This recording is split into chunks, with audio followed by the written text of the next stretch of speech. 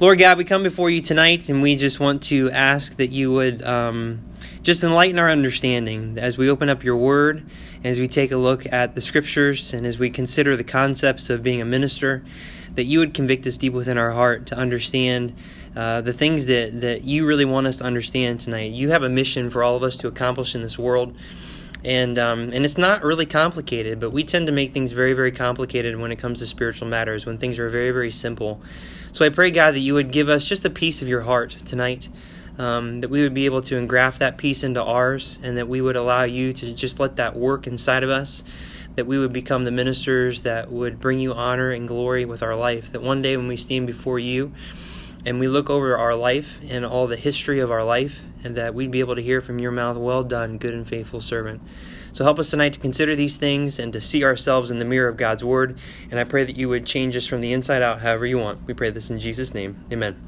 Okay, so our series on being a disciple, learning to deny ourselves, take up our cross, and follow Jesus. So that's what it really means to be a disciple. You know, as I've been thinking about this, I'm getting ready for the Mexico trip that's coming up. And the message that's really just been stirring in my heart has been what we covered at the very beginning of this series, and that is, in the Bible, you find the term disciple much more than you find the term Christian. In your Bible, you find the term Christian like 2 or 3 times max, period. But disciple is over 250 some odd times in your Bible. And so what you find out is that a person that is born again, that is in love with Jesus Christ, and they follow him, and they have devoted their entire life to him, they are disciples. And then faithful disciples are then called Christians.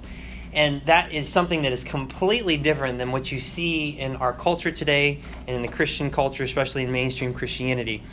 And so after coming out of camp, we hit this, and there's just been some topics that we've been working through.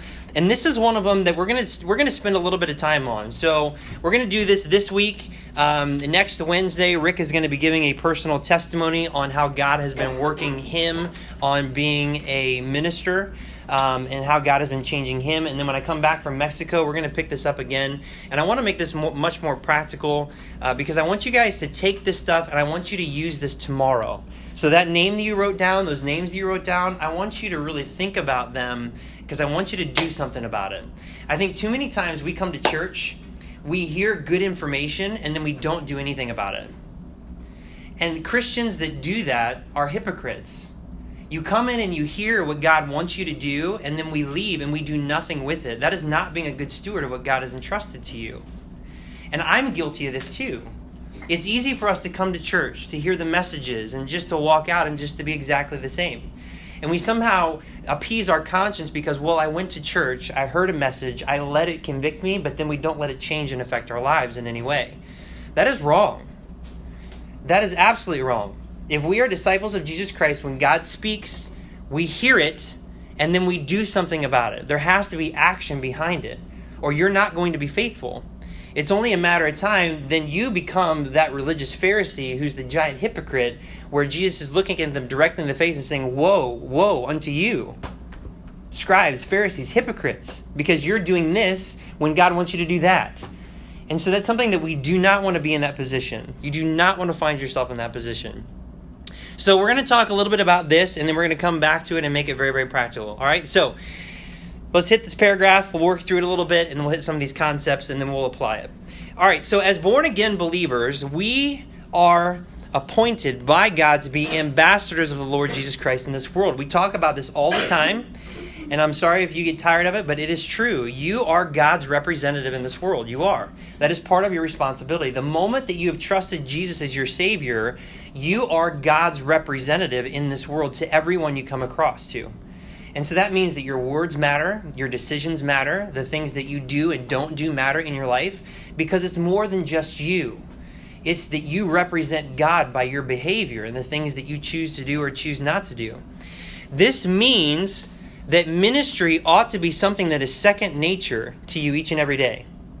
Like, this is something that once you become a Christian, once you become a disciple, once you're born again, ministry just happens. It's part of the natural progression of a Christian. Once you're saved, there might be some things that you need to learn and grow in your knowledge, in your understanding, but God expects you to be a minister, like right away. And this is not something that should be rocket science, because think about it. A person that is lost, they hear the gospel and how to receive salvation, and they become born again. Now they're adopted into God's family. Now they know something that somebody else needs to know. They automatically now can minister the gospel to somebody else that's lost right away, because they were lost.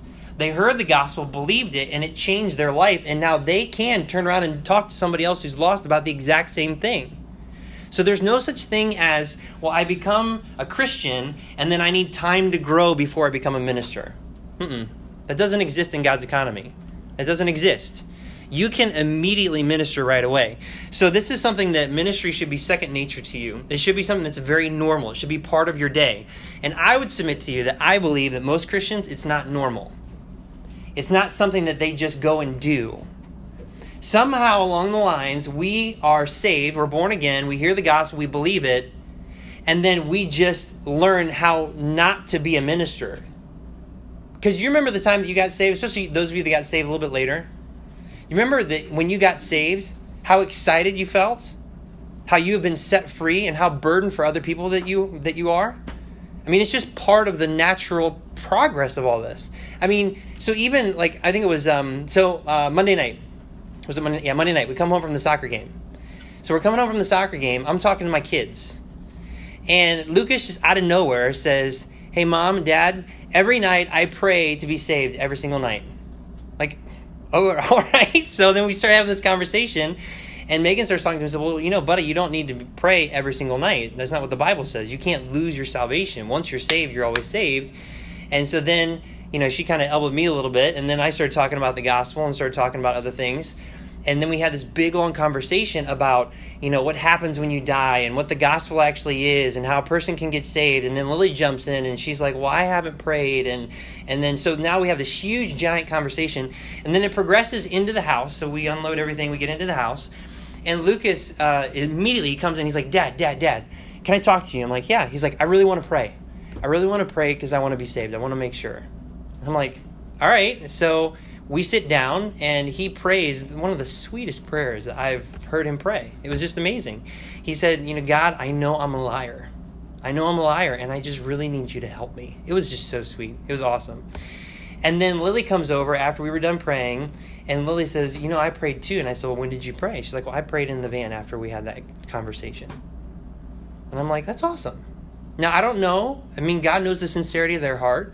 But we had a big, long conversation. And then after all that, they're talking to me about what happens when you die. And Sammy, our dog, does he have a soul? What happens to him when he dies? And they started crying because I told them that animals don't have souls. And then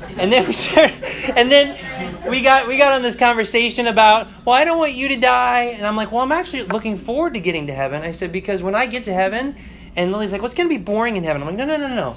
It's not going to be boring in heaven because when I get to heaven, I'm going to get to talk to my Grandma June. I miss talking to my Grandma June. I'm going to get to talk to my Grandpa Paul. I'm going to get to talk to your Grandpa Lester. And guess what? I'm going to get to talk to David and Abraham. And I'm going to ask questions with Elijah. Like, Elijah, how was that chariot ride? I mean, seriously. And Paul, when you were on the road to Damascus and that bright light shone all around you, I mean, what was that like? I mean, I read it and I get it, but how bright was that light? And they started laughing. And then Lucas is like, well, I just love my family and I don't want any of my family to go to hell. And so he's thinking about these things, and immediately it convicted me in my heart about how calloused I've become towards some lost people. That I forget sometimes at the normal course of the day that I have neighbors that if they were to die tomorrow, they're going straight to hell. And that should bother me. That should bother me. That you read passages in like Revelation 20:15 that whosoever was not found written in the book of life was cast into the lake of fire. And then you think about people that have not given their lives to Jesus Christ, that have not trusted Him as their Savior, and that's their eternal destination. Like those things, they should be stirring in your heart and giving you a burden for people. And see, this is why we're still here. This is why God, after you're saved, God didn't immediately rapture you out of here, because you're His ambassador. And He wants you to be His representative to the world, to everyone that you come in contact with. And it doesn't matter how small the conversation is or how big the conversation is. The fact is, have the conversation, because you don't know where it's going to go and you don't know how God is going to use that in their life. You have no idea.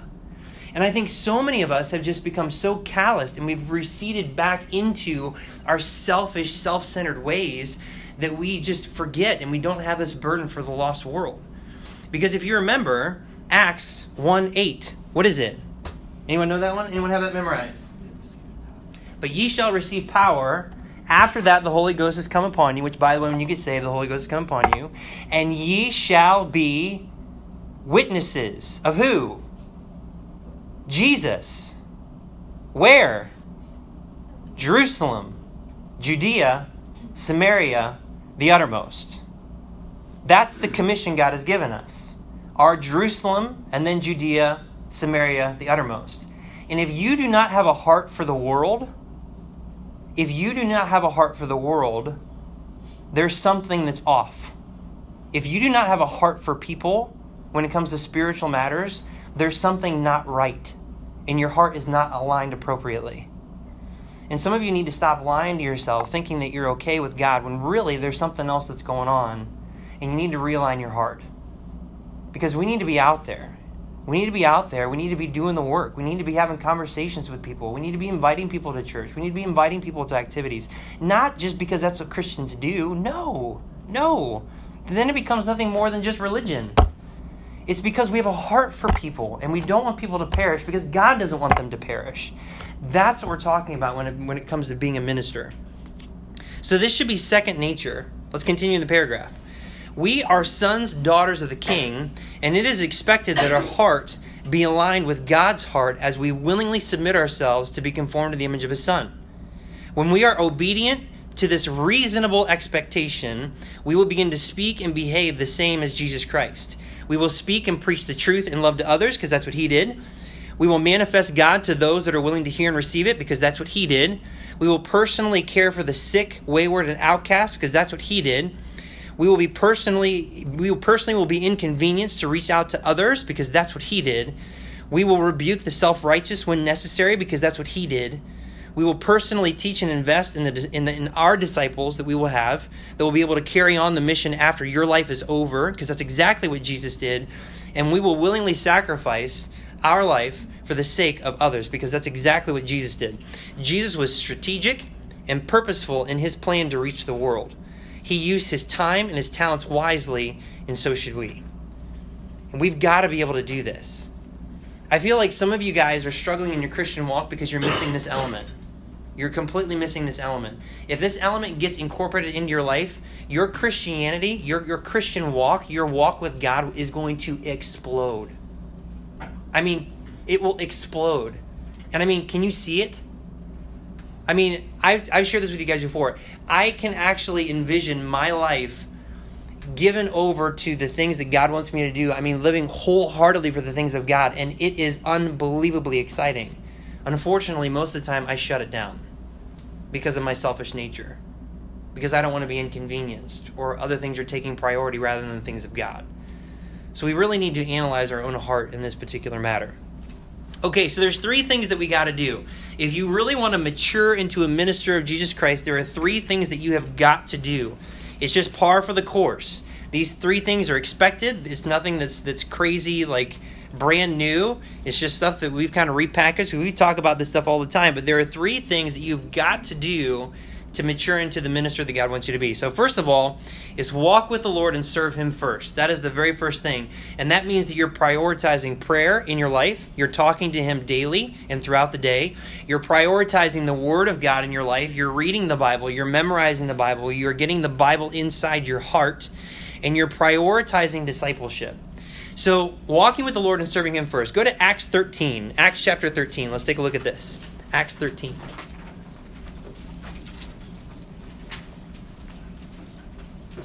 Acts 13. And somebody else take Matthew 6:21. Go ahead, Kent. You got that one. Matthew 6:21. So Acts 13, everybody.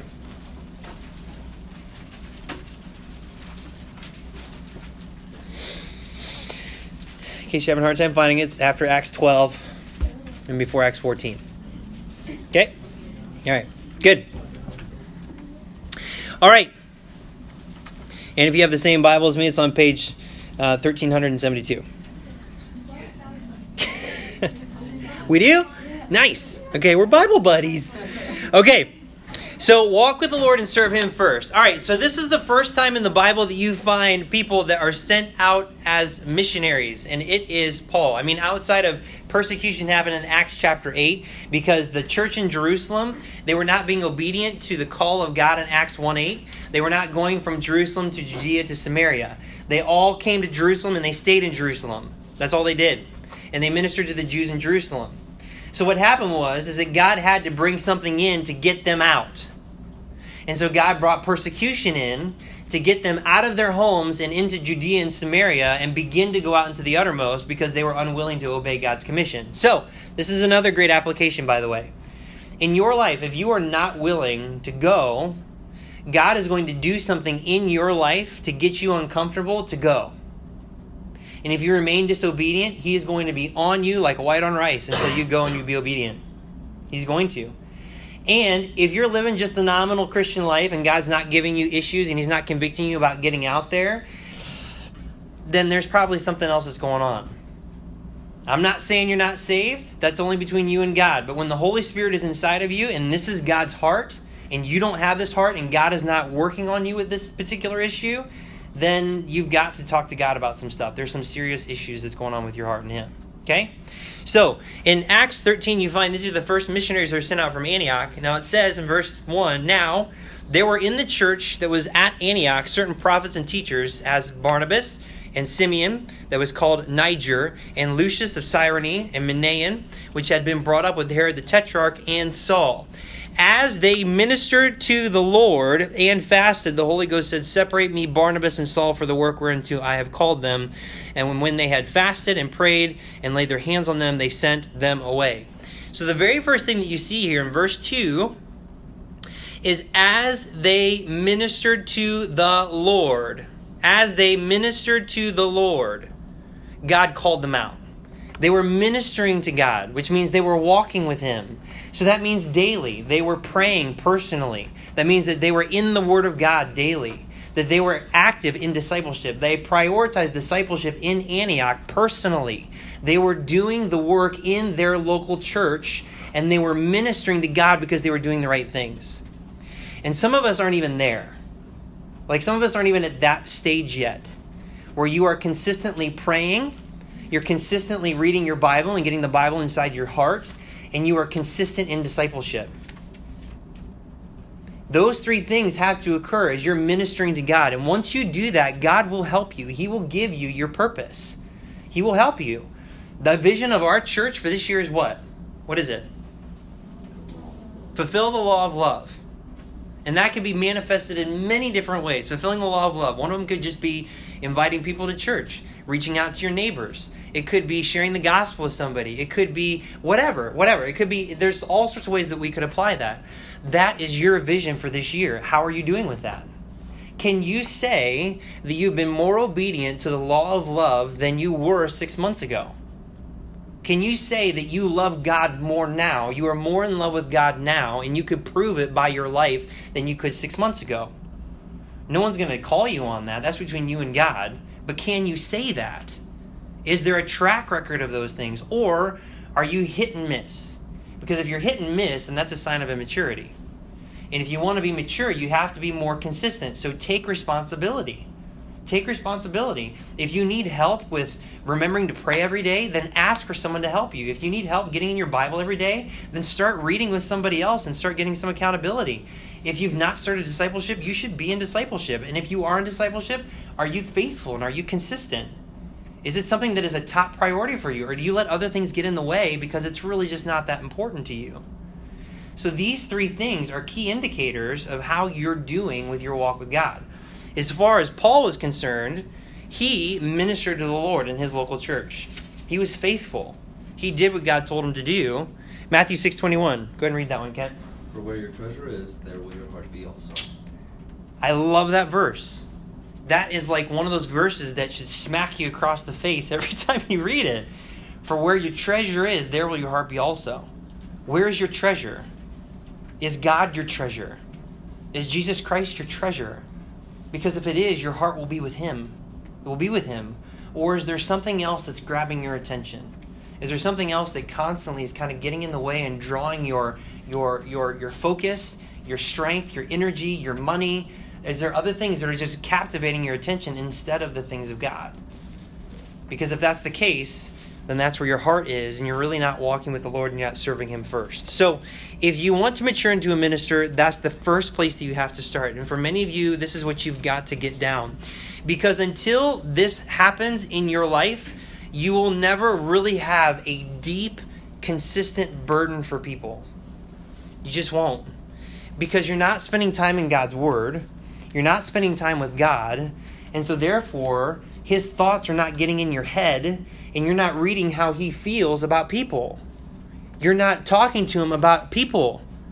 And if you're not thinking about how God thinks about people, and if you're not talking to God about people, you're never going to have a burden for people. And so I believe that most of us, here's what our enemy likes to do.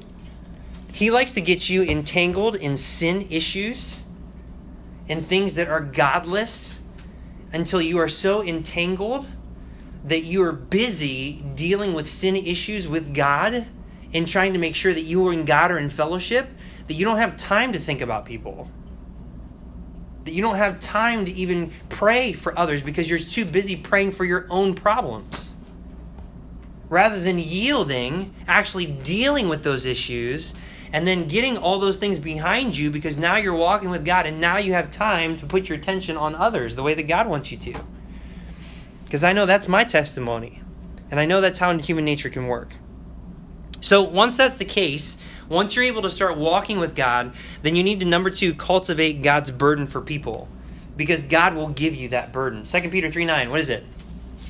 God is not willing that any should perish, but that all should come to repentance. That should be a verse and verses like it that just stir inside your heart. He does not want anyone to die in their sin. He does not anyone to pass into eternity without hearing the gospel and to know what it means to trust Jesus as their Savior. That is something that is deep in His heart, and He groans over it. I mean, I think about this verse at times, and I think about how, I forget how many people die a minute. I forget. Anybody know that off the top of their head? A lot.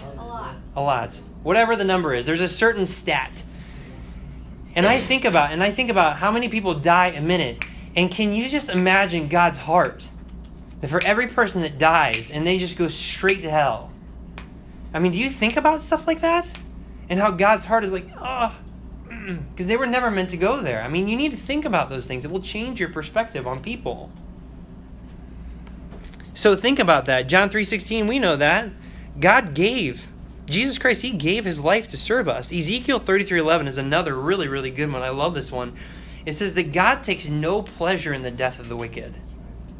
Like when wicked people die, a lot of people are like, yes, finally, they deserved it.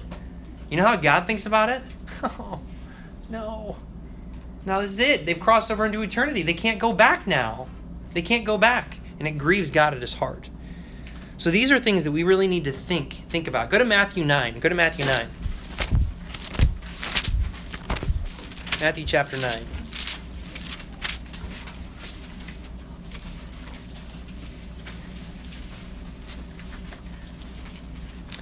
Matthew 9, we'll start in verse 35.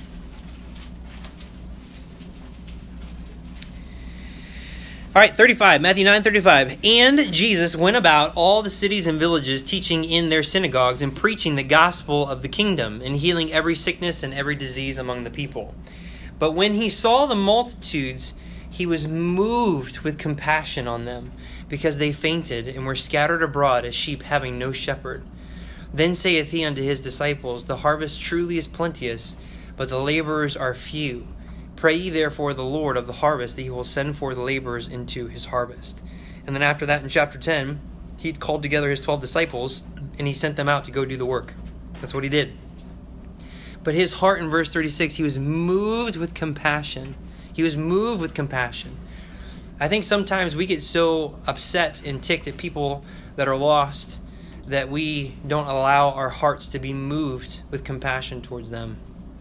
We don't realize what they don't have and what their eternal destination is, and we don't allow our hearts to be moved with compassion. We need to be exercising, cultivating God's burden for people in our own heart. So that's number 2. Number one, you got to walk with the Lord and serve Him first, prioritizing prayer, the Bible, and discipleship. Those three things are absolutely key. And then after you do that, then God will help you cultivate His burden for people. And then number three, be bold and strategic. So some of you, I know God's been working on you, that you are faithful, you are prioritizing prayer in your life, you're prioritizing your time in the Word more than you have before, you're making discipleship more of a priority. God is starting to give you more of a burden for people. And so if that's you, then number three is right up your alley. Be bold and strategic. Be bold and strategic, all right? There's a couple things that are here. Number one, God told you to go. Acts 1:8, we already know that. He told you to go. You are to be a witness of Jesus Christ. And I know we've talked about this before, and if you weren't here, and I'm going to spoil it again for you, I apologize, but if you read through the book of Revelation, who wins? God wins. I'm sorry, I let the cat out of the bag. God wins. And if you are on God's side, if you are redeemed, you have won. You've won the war, you've won the battle. It doesn't matter what happens to you in this life. Someone could torture you and murder you and kill you and take everything that you have, and where do you go when you die? Heaven. You received a promotion. You win. So no matter what happens to you in this life, you win. You've already won. And we've talked about this before a couple weeks ago, we go into situations and conversations already defeated. We go into circumstances thinking that we've lost the conversation before you even have the conversation. That is a lie. That is a fat lie. That is not true. You have already won. What you do is that you just give it up and you say, all right, I quit, I'm not even doing it. And then, of course, you lose the battle. So you're acting like a loser when you're actually the winner in this circumstance. It's crazy what we do. You need to learn how to be bold. You need to learn how to be strategic. Did Jesus walk around defeated the whole time He was here? No, and in the end, He was crucified. He was killed for it. But He didn't walk around defeated. No, not at all. He walked around, He spoke with authority. He spoke with authority not because He was arrogant, but because He had the truth. People need to hear the truth, regardless of how they felt, because He loved them and He cared about them. We need to be the exact same, because remember, if you're a disciple of Jesus Christ, you're going to start to say and do exactly what Jesus did in this world. So you can step into a conversation being a lone ranger and be completely, totally fine and be bold about it, because you know who you believed, and you trust your soul to Him, and you know the truth, and you know they need it. So no matter what they say in return, it doesn't matter. They need to hear the truth. They need it. Because if they don't get it, I mean, is there a guarantee that somebody else is going to come along and say it? Maybe you are that person. Maybe there's something that's going on in their heart right now that they have been crying out to God for deliverance. Then all of a sudden you've been the person that God has intersected their path with, and then we don't open up our mouth, and you just passed up an opportunity that God's like, no, this person had been praying, they've been talking to me, and I had you in this moment. I remember I made you late for school, because God would do that, so that way you would cross this person's path at this point in time, so that way you could bump into them and invite them to church, or talk to them about what God's been doing in your heart and in your life, and you didn't do it. You didn't do it. Okay, maybe I'll try to work it again, and we can do it again, and we can do it. But you don't know how many opportunities you have. You don't. A lot of people that you speak spiritual conversations to, you might only have one or two opportunities. Most of the time just one, and you'll never see them again. Now, as far as your friends at school, it's different. You got many opportunities. Capitalize on it. Because there's coming a day where you're going to graduate, and you're never going to see hardly any of these people ever again.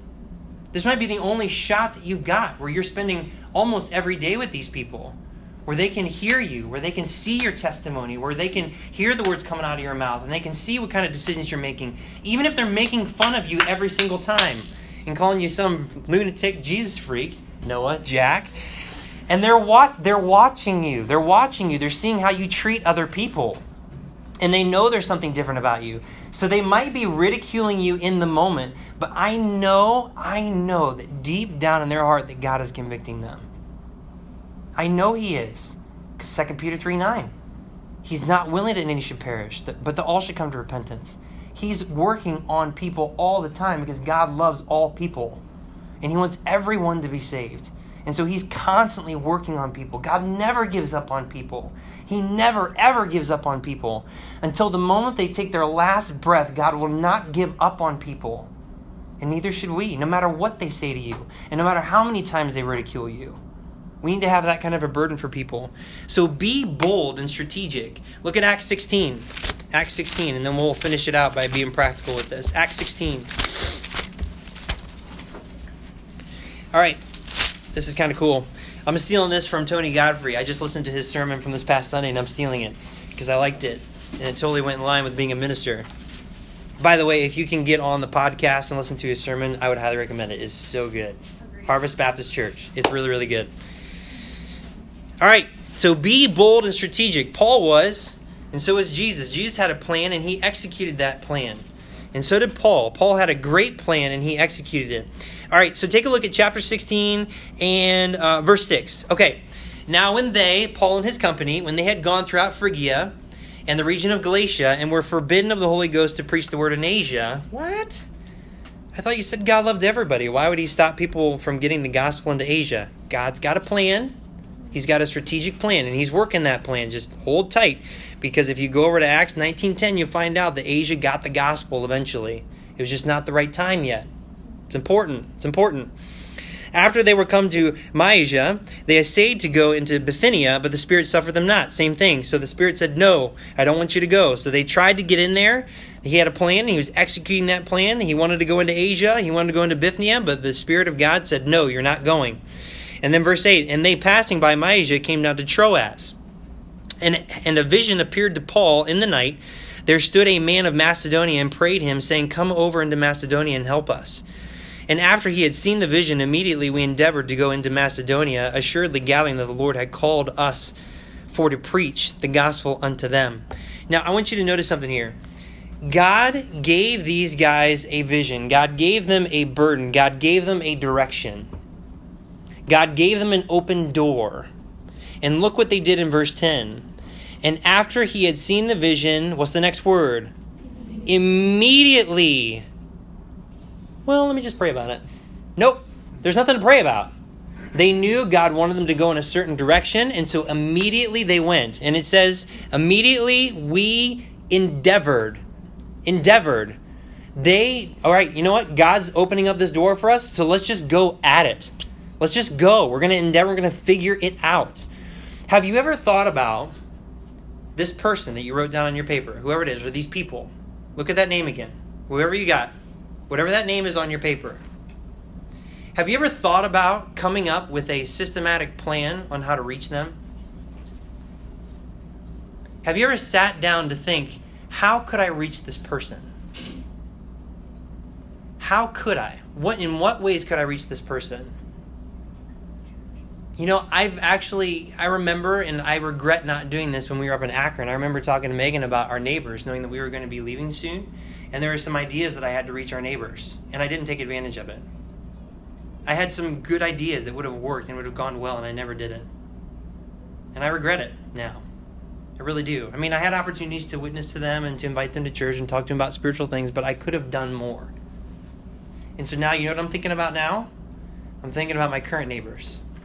I'm thinking about where they're at. I know the guy that crossed the street, he's lost. I know he is. I know that my other neighbors, they say they're saved, but I don't know exactly what they believe. And I need to have some conversations with them. In what ways could I systematically try to go and reach them and to minister to them? And to not just give them the gospel, but to tell them that I love them and care for them and to be Jesus Christ to them. Because Jesus Christ didn't just tell them the truth. He did. But he also healed them. He spent time with them. He encouraged them. He played with their kids. You ever thought about that?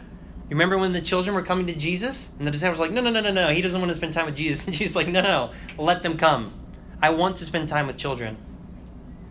You ever thought about that? There's multiple ways to reach people and to minister to them. Do you even know what's going on with other people? You should know what's going on with other people. Be bold and strategic. Think about people. Think about what they're going through. Have you ever even thought about maybe stopping the person you're burdened for and say, hey, how are you doing? I mean, what's going on? Is there anything that you want me to be praying for? Whoa, wait, hold on. I'm not going to. Yes, pray for them. Ask. ask, is there anything that I can be praying for you about? Most people will never turn away prayer. Ever. And there might be something that's going on. Have you ever noticed and tried to keep track of people's countenances and how they're carrying themselves? You can know if there's something that's bothering somebody. And if something's bothering somebody, have you ever thought about going up and talking to them and saying, hey, what's up? What's wrong? You okay? I don't want to get into your business, but I just noticed that you're just, there's something that's wrong, and I just feel for you. What's going on? What can I pray for you? Whatever it is, can I pray for you? What is it? Anything like that. Anything like that. Take that next step. We stay so inside of our little bubbles and our little spheres of our life, and we just, I don't know what it is. It's almost like we're fearful to step outside and get into someone else's mess. But that's what Jesus did. That's exactly what he did. He stepped out of heaven, came to this earth to step into your mess and to deliver you. And so it should not be like rocket science for you to just all of a sudden, you mean Jesus wants me to do the same thing? Yes. Step out of your world and into the mess of other people and minister to them. Ministry's messy. It's inconvenient. It's not easy. But people are the object of God's love. And so people need to be the object of your love. And so here's what I want you to do. In the last 5 minutes that we got together, I want you to think about one thing that you can do with that person to minister to them, to take a step into their world and into their mess of a life, because we're all messes. And I want you to think, what is something that I can do to truly minister to them, to touch them, not because this is what a good Christian does, but this is what Jesus would do. And I am his representative, and I need to love people like this. Because if the Spirit of God is inside of you, this is his burden.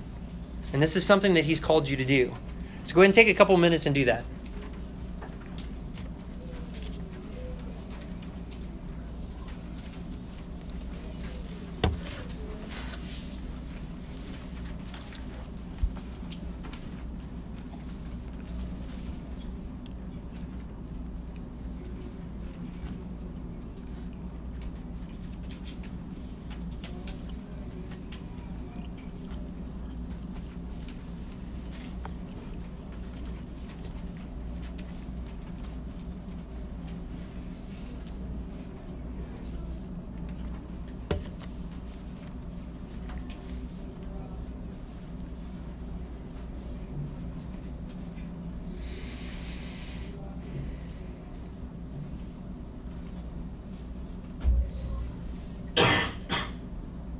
God bless you. You're welcome. Something like that all day. Oh, that's so good.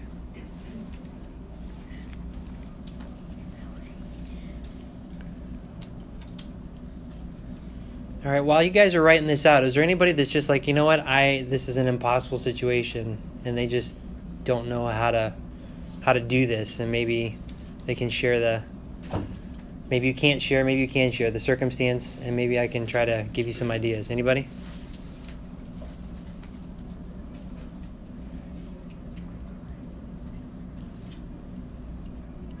Anybody?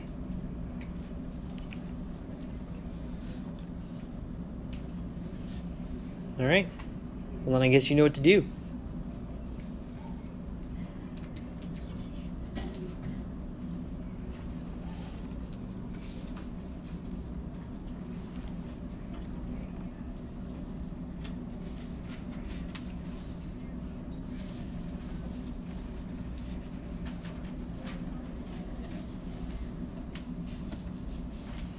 All right, so here's the goal. Over the next week, 2 weeks, I want you to do whatever you wrote down. And if you need to still write and continue, please do that. Whatever it is, I want you to write it down and I want you to do it. If you have any other opportunities to minister, I want you to go ahead and I want you to do it. When we come back together, when I'm back from Mexico on the 24th, I want us to talk about these circumstances. And I want to talk about what went well, what did not go well. Or if you had a hard time working it out, I want to talk about it because we need to start doing this. And we need to get more creative on how to minister to people. So I want to take some extra time and really work through how do you minister to people? What's the proper way? How can you reach this person? Or I ran into this circumstance, or I had this kind of a conversation and I didn't know where to go with it. Just do something, come back with it, ready to share. And, just like with evangelizing, I told you guys, the only way to get good at evangelizing is to get out there and make a mess of it, right? And it's the same thing with this kind of stuff. The only way you can get experience and learn how to be a good minister is by getting out there and actually ministering to people. Step outside of your world, get into their mess, and just think about how God would interact with them. I think about that. If I was Jesus sitting in wherever, like today, I was putting all this stuff together, and I was sitting in Starbucks, and I'm thinking, okay, I'm sitting here, and what would Jesus do if he were here? I mean, honestly. And then you know what I did? Jason was having a conversation with Brian next to me, and I'm like, okay, would Jesus butt in on this conversation? Yeah, he would. And so then I just moved my stuff over, and I said, hey, do you mind if I join in the conversation? And we had a really good conversation. And it was just awesome. So you need to do stuff like that. Be in a circumstance and just think, I am God's representative. What would he do if he were here? Because you're his ambassador. So come back with this over the next week or so, and you can even share some of your stories next week if you'd like to, as Rick intros and does some stuff.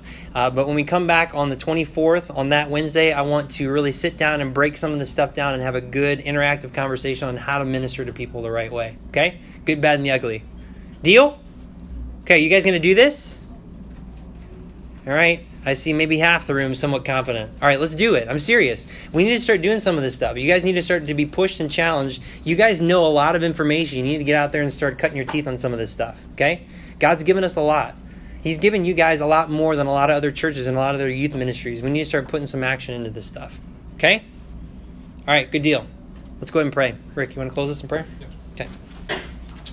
Dear Lord, we just come before you again tonight, and these are all crucial points. It's putting spiritual gifts into action and applying them, and really just learning to trust you faithfully more and more with each step, and especially when we step out to witness and minister with others around us.